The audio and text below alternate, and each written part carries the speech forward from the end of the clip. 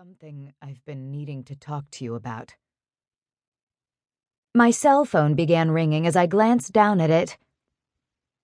It's the hospital. I better answer it. Can you, for once, just not be at their every beck and call, Harmony? What? Trey, this is my job. If I ever want to get my nursing degree, I need to work.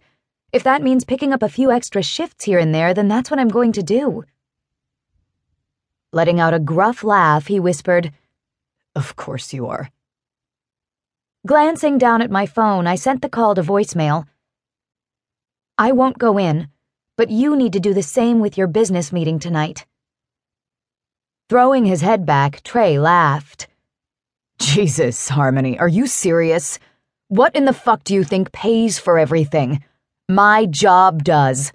I can't tell my father I'm not coming just because you don't want me to. Feeling the tears building in my eyes, I turned and looked back out my window as Trey drove down Boylston Street. I miss you, Trey. Spending an evening together was something I thought you would enjoy. It's been over a month since you've even kissed me. Feeling his hand on my leg, I held back my sob as he gave it a gentle squeeze. It was gone. That feeling I used to get when he touched me was gone. Who was I kidding? It was gone before I even found out I was pregnant. Harmony, I need to tell you something. Oh my God! Shit!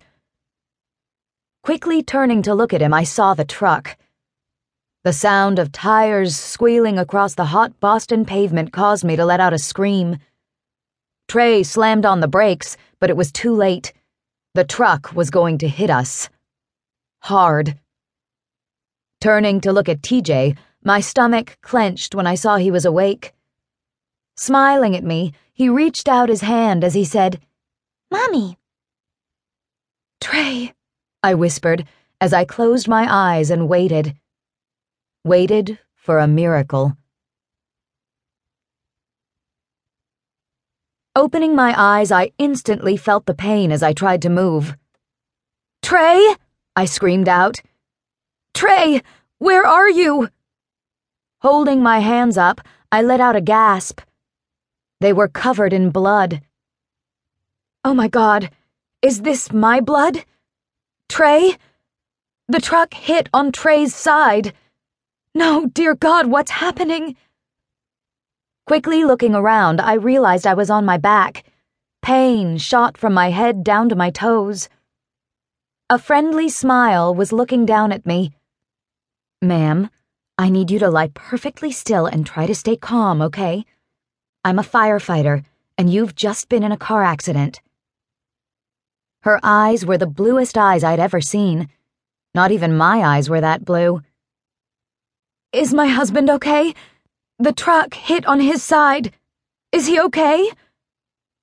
My world felt as if it had been torn in two, and I wasn't even sure why. Giving me a smile, she replied, "They are attending to him, ma'am. I need you to lie still." "My baby?" I asked, as I felt my tears fall down the sides of my face and pool in my ears. My heart felt empty. "Preston is taking care of him.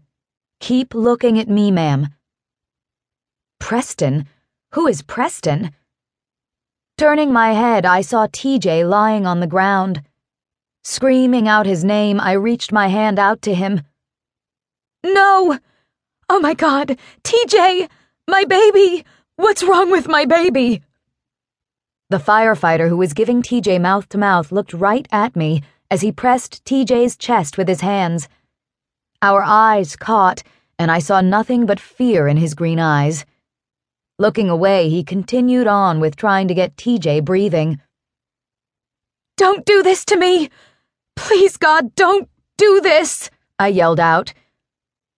My baby needs me. He needs me. Attempting to get up, I yelled out Trey's name as I looked for him. Where was he? Why isn't he with TJ? Turning back to the firefighter, I watched as they lifted TJ onto a stretcher. "No! Wait, please!"